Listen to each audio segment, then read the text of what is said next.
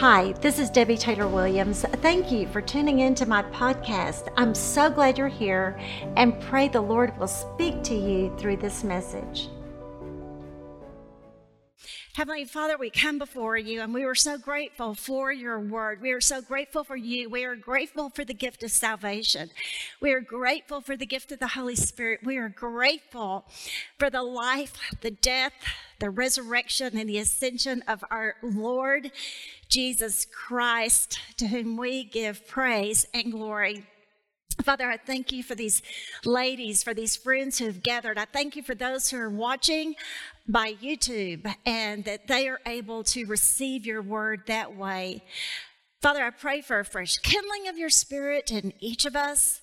I pray that if there is one here or one who is listening who has had head knowledge of you and believed in you by head knowledge only, that today would be the day of salvation, that your Holy Spirit would quicken the heart and mind to understand that a faith response following repentance is what you desire. In Jesus' name, amen. Okay, ladies, turn, as I said, if you're just now coming into chapter 8 in Acts. We are seeing how the acts of the Holy Spirit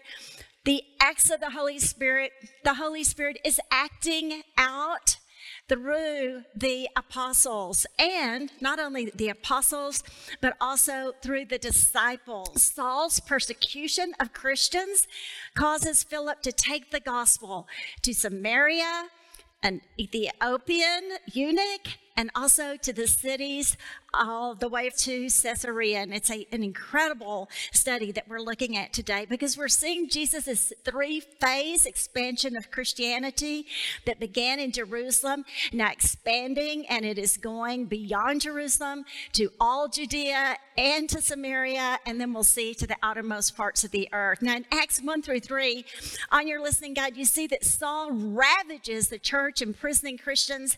And let's look at this passage together. Beginning with verse 1, Saul was in hearty agreement with putting Stephen to death.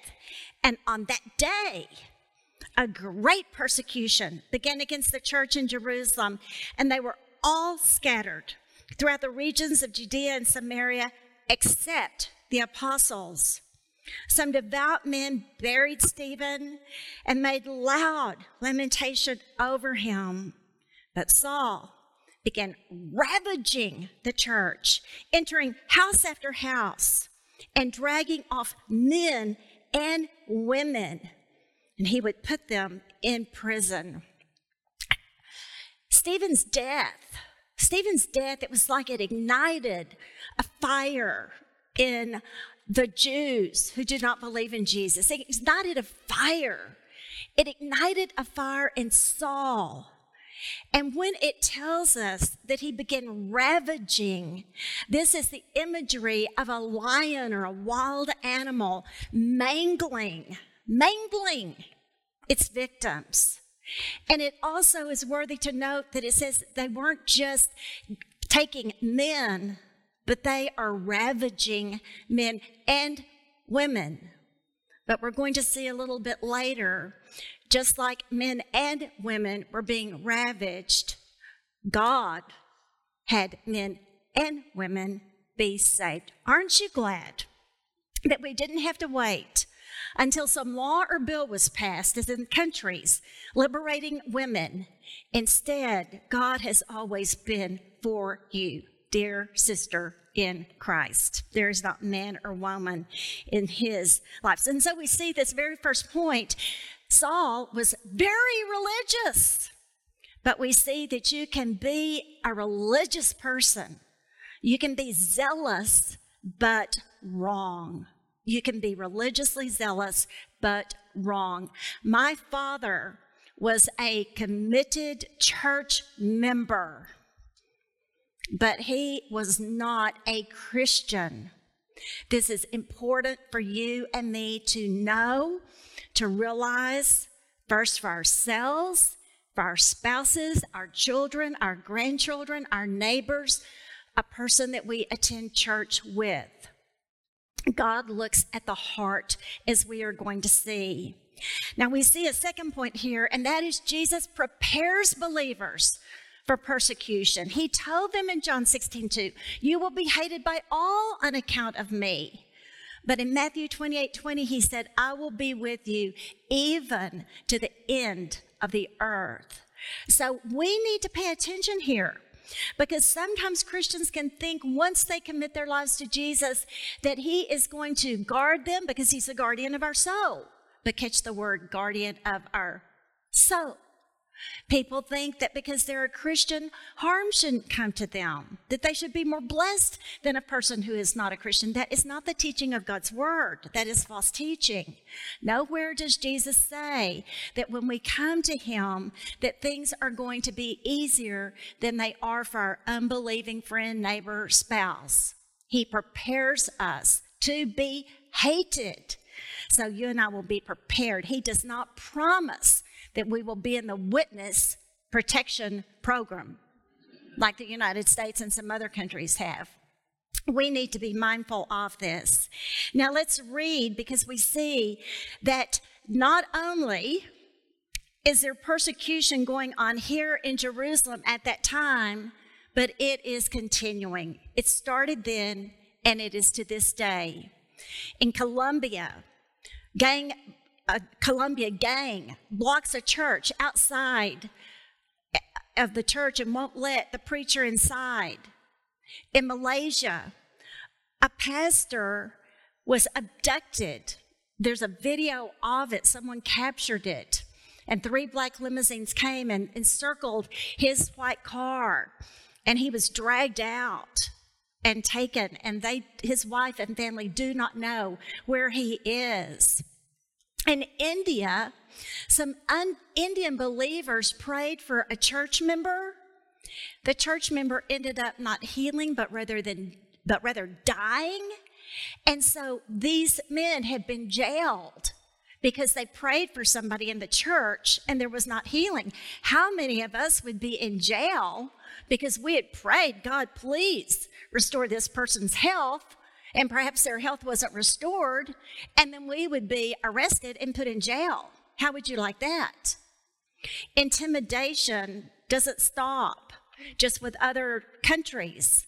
We've seen that with the Colorado baker who has been harassed and fined for refusing to make a cake that was not in line with his Christian beliefs. This lady, a floral designer, for 10 years was hounded and sued because of her Christian beliefs. Pro-abortion terrorist Firebaum, an Oregon pregnancy center, Joe Kennedy, a Christian who prayed on the 50-yard line after his games, was put on administrative leave because he refused to stop praying. Persecution of Christians is then and it is today. There is persecution, there is ravaging, but there is also preaching and there is rejoicing. So let's begin in verse 4 and look at how this dispersion, this scattering of Christians, what happened as a result of it. Therefore, those who had been scattered about went preaching the word. You had a question, I think, on your study that asked, would you continue preaching? Would you continue talking about Jesus if you had seen the persecution? Or would you resettle to the next place and perhaps be quiet about your faith and hope to just live it out by your example? You know, that's a very convenient thing that people say in America. I just want to live out my faith and people be able to see it. You are not going to see anywhere in the scripture that it says our witness is a solo life. It also shows us repeatedly that we have to open our mouths and give an explanation for our faith, because there are a lot of great Buddhists. There are a lot of peace-loving agnostics. So just the fact that you're a sweet, kind person and do good for other people does not distinguish you from an unbeliever who is a really great, good person. At some point, we have to give an explanation for our faith, and that's why it makes a point and says they went about preaching. They opened their mouths. And so we see this. Philip goes to Samaria, and we see our third point, that what man means for evil, God can use for good. That was exactly what Joseph said in Genesis 50:20, and it continues all the way to Revelation when we see the Antichrist coming and the persecution of Christians who become Christians after the rapture, and how God ends up always using everything for good. We see in verse 5, Philip went down to the city of Samaria and began proclaiming Christ to them. The crowds with one accord were giving attention to what was said by Philip as they heard, would you say that word with me? Heard. Look at your neighbor and say, open your mouth. Open your mouth and talk about it. As they heard and saw. Heard and saw. Do this with me. Heard and saw. Heard and saw. The signs which he was performing. For in the case of many who had unclean spirits, they were coming out of them, shouting with a loud voice, and many who had been paralyzed and lame were healed. Verse 8 tells us, so there was much rejoicing in that city. So we see that rejoicing is a word that is repeated when people are seeing and they are hearing the word of God. They are either rejoicing over what they are hearing, if the soil of their heart is good, or they are rejecting and ravaging if what Jesus describes as the soil of their heart is hardened. We continue, and we see in verse 6, our fourth point, that unbelievers have the opportunity. That's what you and I are giving them when we live, when we speak, when we say, when we explain. But unbelievers have the opportunity to come to faith when they see what we claim about Jesus. When you say, no, I'm not worried, I'm praying, and then they see your peace. That is seeing and hearing, and it provides people the opportunity to come to faith. There was much rejoicing. Now, verse 9 tells us there was a man named Simon who formerly was practicing magic in the city and astonishing the people of Samaria, claiming to be someone great. Hey, I'm pretty great. I'm pretty great. Come see what I can do. That should be a red flag. That should be a red flag when somebody has to tell you that they're great. Verse 10 says, and they all, from the smallest to the greatest, were giving attention to him, saying, they were repeating what he said. This man is what is called the great power. And they added, of God. Friends, there is so much that we could unpack if we stayed right here. Be careful in the end time. Satan is going to disguise himself as an angel of light, and he will empower people to do signs and wonders, and people will flock to him, will flock to deceptive preachers and teachers. And especially in Revelation, there will be such incredible signs. The Antichrist will even appear to die and then come back to life like Christ did. Satan always mimics Jesus. I'm so glad you're here. I'm so glad you're here. I just want to hug every one of your necks because you are saying by your presence here, I want to be a learner. I want to know the truth. It is the truth that sets us free. You will be sharp. Your senses are being quickened. They're being heightened. Right? The second the Lord Jesus Christ and Holy Spirit are equipping you, they are tilling the soil of your heart and your mind and your spirit. You are growing.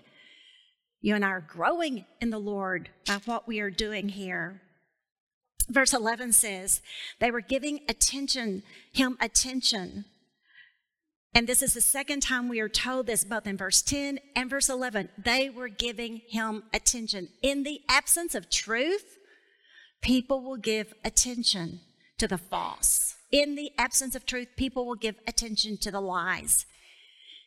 In the absence of what is holy, people will fill their lives with what is unholy. That's why we've got to be present. That's why we've got to speak.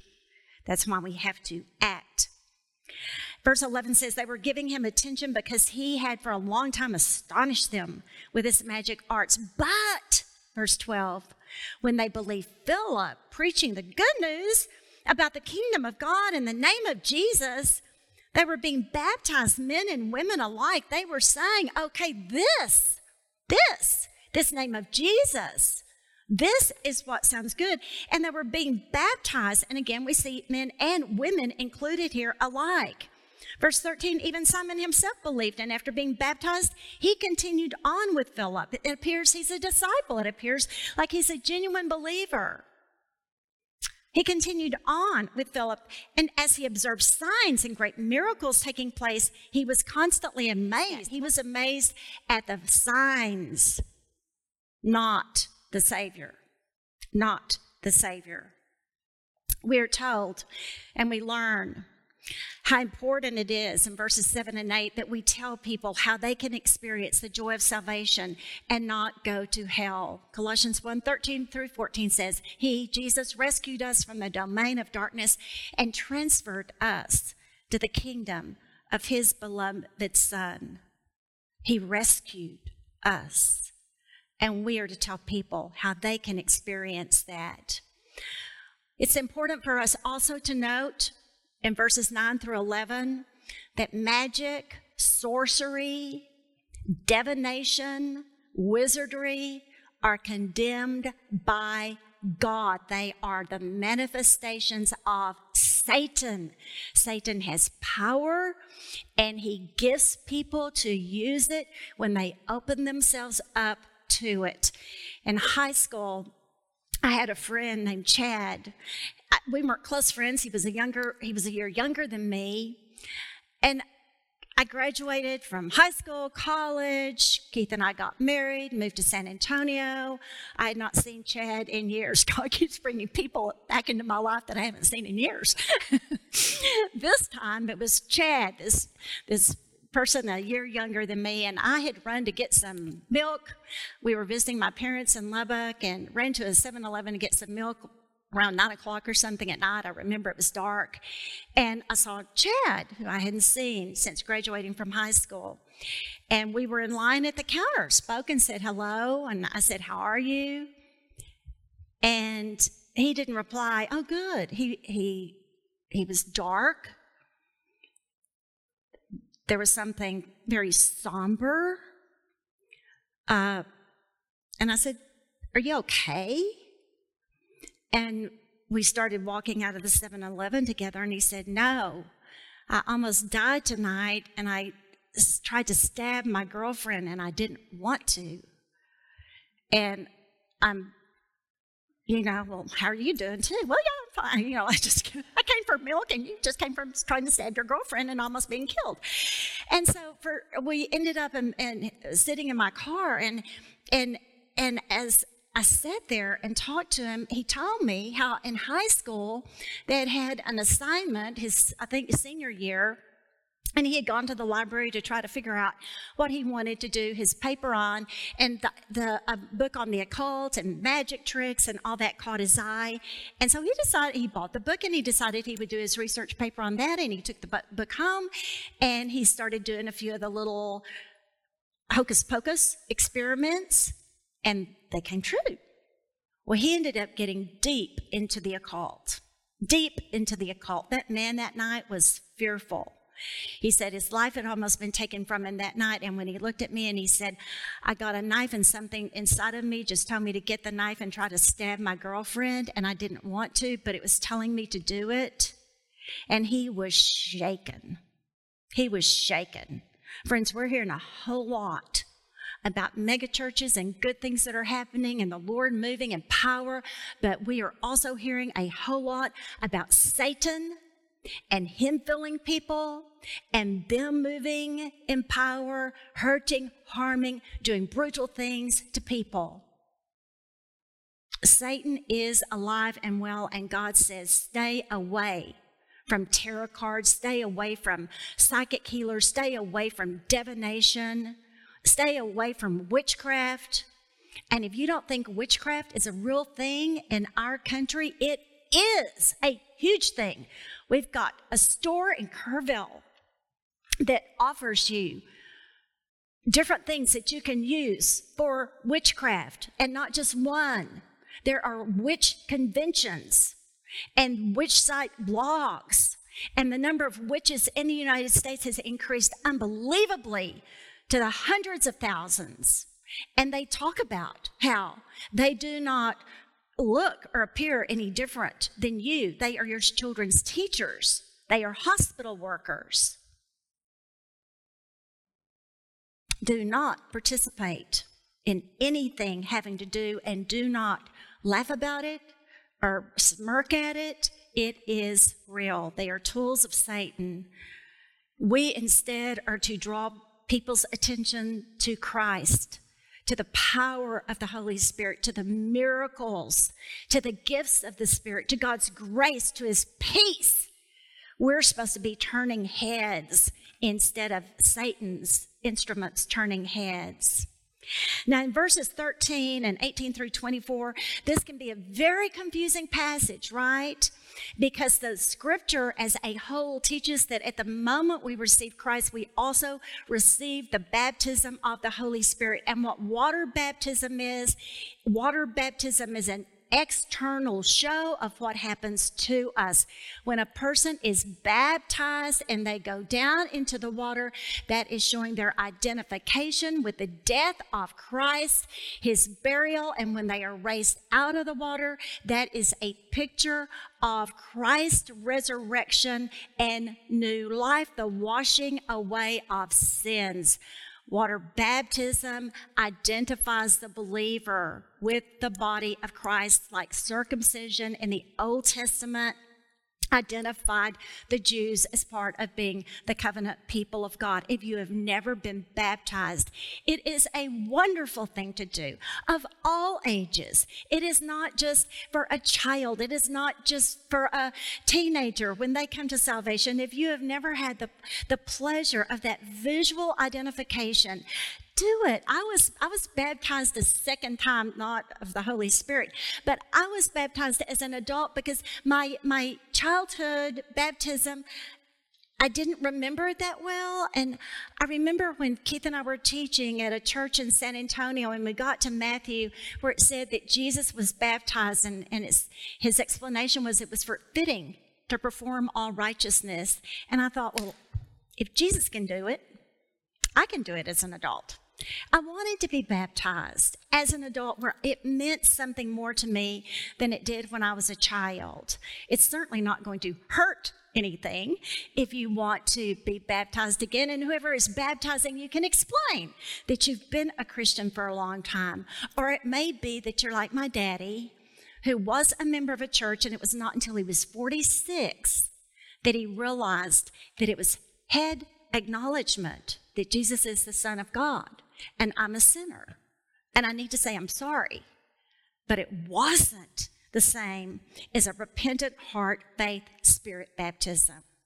Those are two totally different things. James 2:19 through 20 says, even the demons believe and tremble. So just to believe that Jesus is the Son of God, that's no different than a devil, than the demons. Instead, Romans 10:9 explains, if you believe in your heart, if you believe in your heart. And so here we see what the New Testament church, and after Christ, it's the circumcision of the heart. It's the circumcision of the heart. Now, in this passage, I want us to go ahead and look at this, because in verses 14, and continuing before we move on, it says, when the apostles in Jerusalem heard that Samaria had received the word of God, they sent them Peter and John. And then it goes on to talk about how they laid their hands on them and they were receiving the Holy Spirit. Some people have said, now why? At this time, for the first time, the gospel has gone outside of the Jewish faith to a people that were looked at as heretical. The Samaritans, they were a mixed breed, and so they were not part of the nucleus of the Jewish faith. The apostles had remained, those 12 apostles had remained in Jerusalem. It was home base. And just like after Jesus died, they returned to the upper room. The upper room was home base. They needed a home base so that when believers were scattered, they knew they could come back and find a home base. And Peter and John and the home base church needed to go see and authenticate that what they had experienced by the power of God in Jerusalem at Pentecost, it was happening in Samaria by those people. And so when they saw them and they prayed for them and they laid hands on them and the manifestation of the Spirit was there, then they knew it was not just for the Jews. It was not just for Jerusalem. And so they were seeing that. Let's continue, because we see in verse 18, when Simon saw the Spirit was bestowed through the laying on of the apostles' hands, he offered them money, saying, "Give this authority to me as well, so that everyone on whom I lay my hands may receive the Holy Spirit." Verse 20, Peter said to him, "May your silver perish with you." So he's saying, you're going to perish, not live. The reason I'm pointing this out is that some commentators say, well, Simon was a believer. He was a Christian because he believed. But there is no indication from Simon's life that he was a Christian. There is no rejoicing. There is no being devoted to prayer that is symbolic or evidenced by the other people who have come to faith. He even refuses to pray, we see in a few minutes. Plus, Peter's words with the gift of discernment, he says, you have no part. You have no portion in this for your heart. Your heart is not right before God. Therefore, repent of this wickedness of yours and pray the Lord that if possible, the intention of your heart may be forgiven you. I see you are in the gall of bitterness and in the bondage of iniquity. This is not a Christian.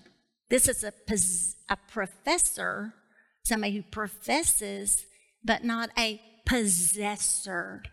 There's a difference in somebody who professes and somebody who possesses the Holy Spirit. If there's a family member you have, and you say, well, when they were little, they said the prayer, and there can be confusion. I just recently heard of a youth group where at the end of the great youth group, the pastor said, now everybody bow your heads and repeat after me. And so the youth, because he said, everybody bow your heads and repeat after me, they repeated the sinner's prayer. So if somebody ever said to them, well, have you ever prayed and asked Jesus to forgive you of your sins? One of those youth, if they don't have an understanding, they could say, I have. But they haven't if it wasn't the Holy Spirit convicting their heart. We have to be careful. And we have to explain. And we need to engage people. If you've got a friend or a loved one or a grandchild, and they say, yes, I'm a Christian, say, oh, tell me. That's all you have to say. Write it down. Tell me about when you became a Christian. Just say that to them. Say, tell me. Don't make it an open-ended yes or no. Say, tell me. Or even somebody you've known for a long time that's a friend, you could say, you know what? You and I have coffee every week, or we have lunch, or we play bridge. But I've never even asked you something that is just so dear to my heart about your faith. Tell me, when did you first come to have a personal relationship with Jesus? That's not threatening. That's being a conversational, caring friend.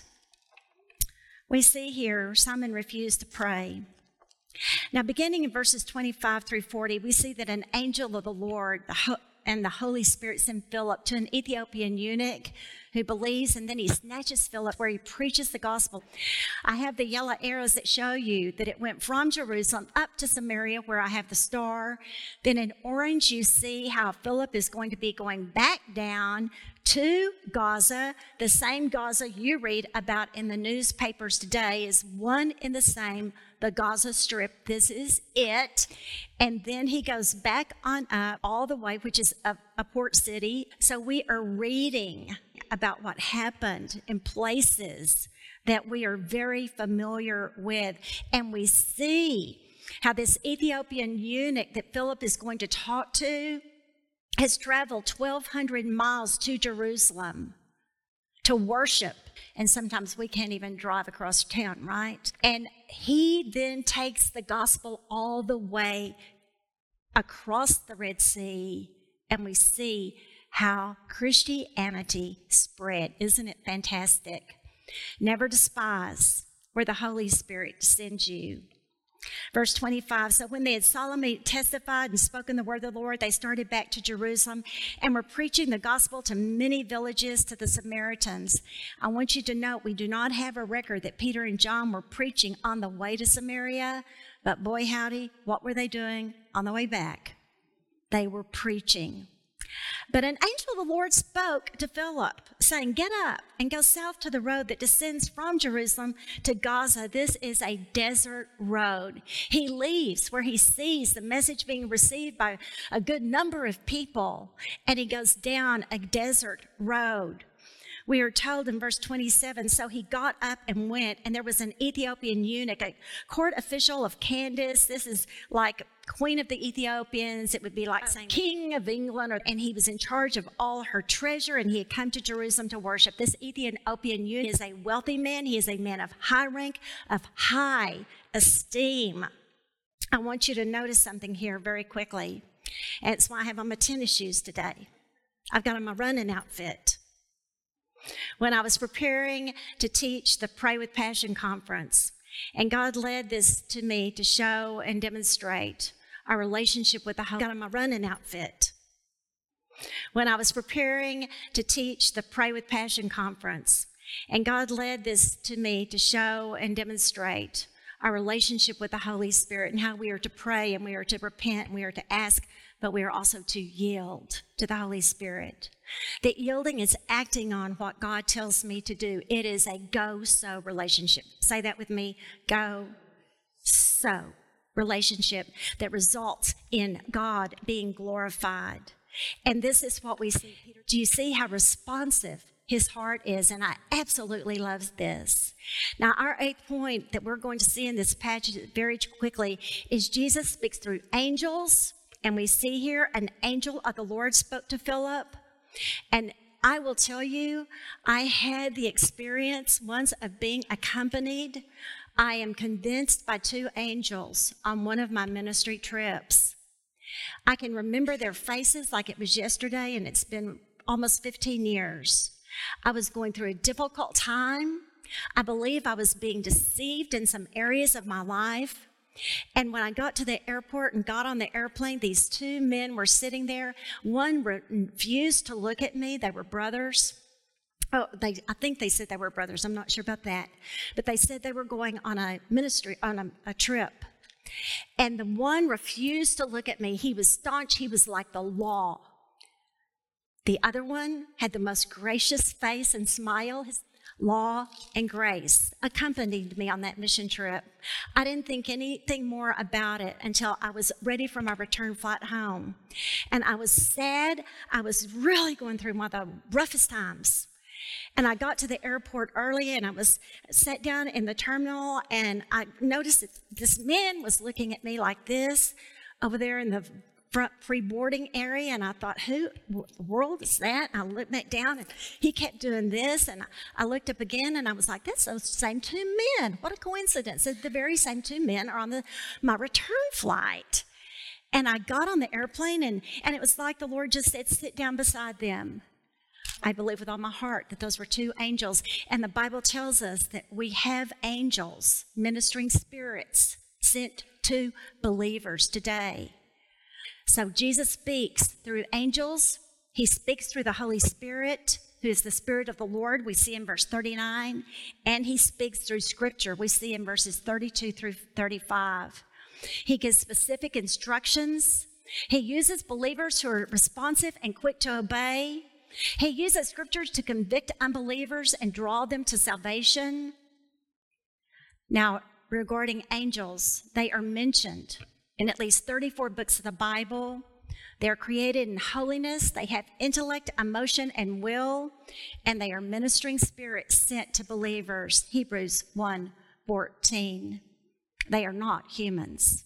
So if you hear somebody saying, or when they die, a person dies, you do not become an angel when you get to heaven. And people, when they say, well, you're just an angel, that's a sweet comment, but angels are angels. Heads up, people like Saul continue to persecute Christians, Satan continues to work through sorcery, and God continues to use ministering angels, the Holy Spirit, and Scripture to draw people to himself and salvation. I close by asking you this question. Will you be a runner? Are you available? What if Philip had said, oh, I'm not dressed to speak to this Ethiopian eunuch? What if Philip had said, but I'm not as educated, I'm not as rich? Philip, instead of giving excuses, when the Spirit prompted, Philip was a go-so Christian. Will you be a runner for Jesus? Will you be a go-so Christian when the Spirit prompts you? Thank you for listening to this podcast. To learn more about how to grow in Christ or to be saved, visit www.debbietaylorwilliams.com. Connect with me on Instagram at Debbie Taylor Williams. God bless you.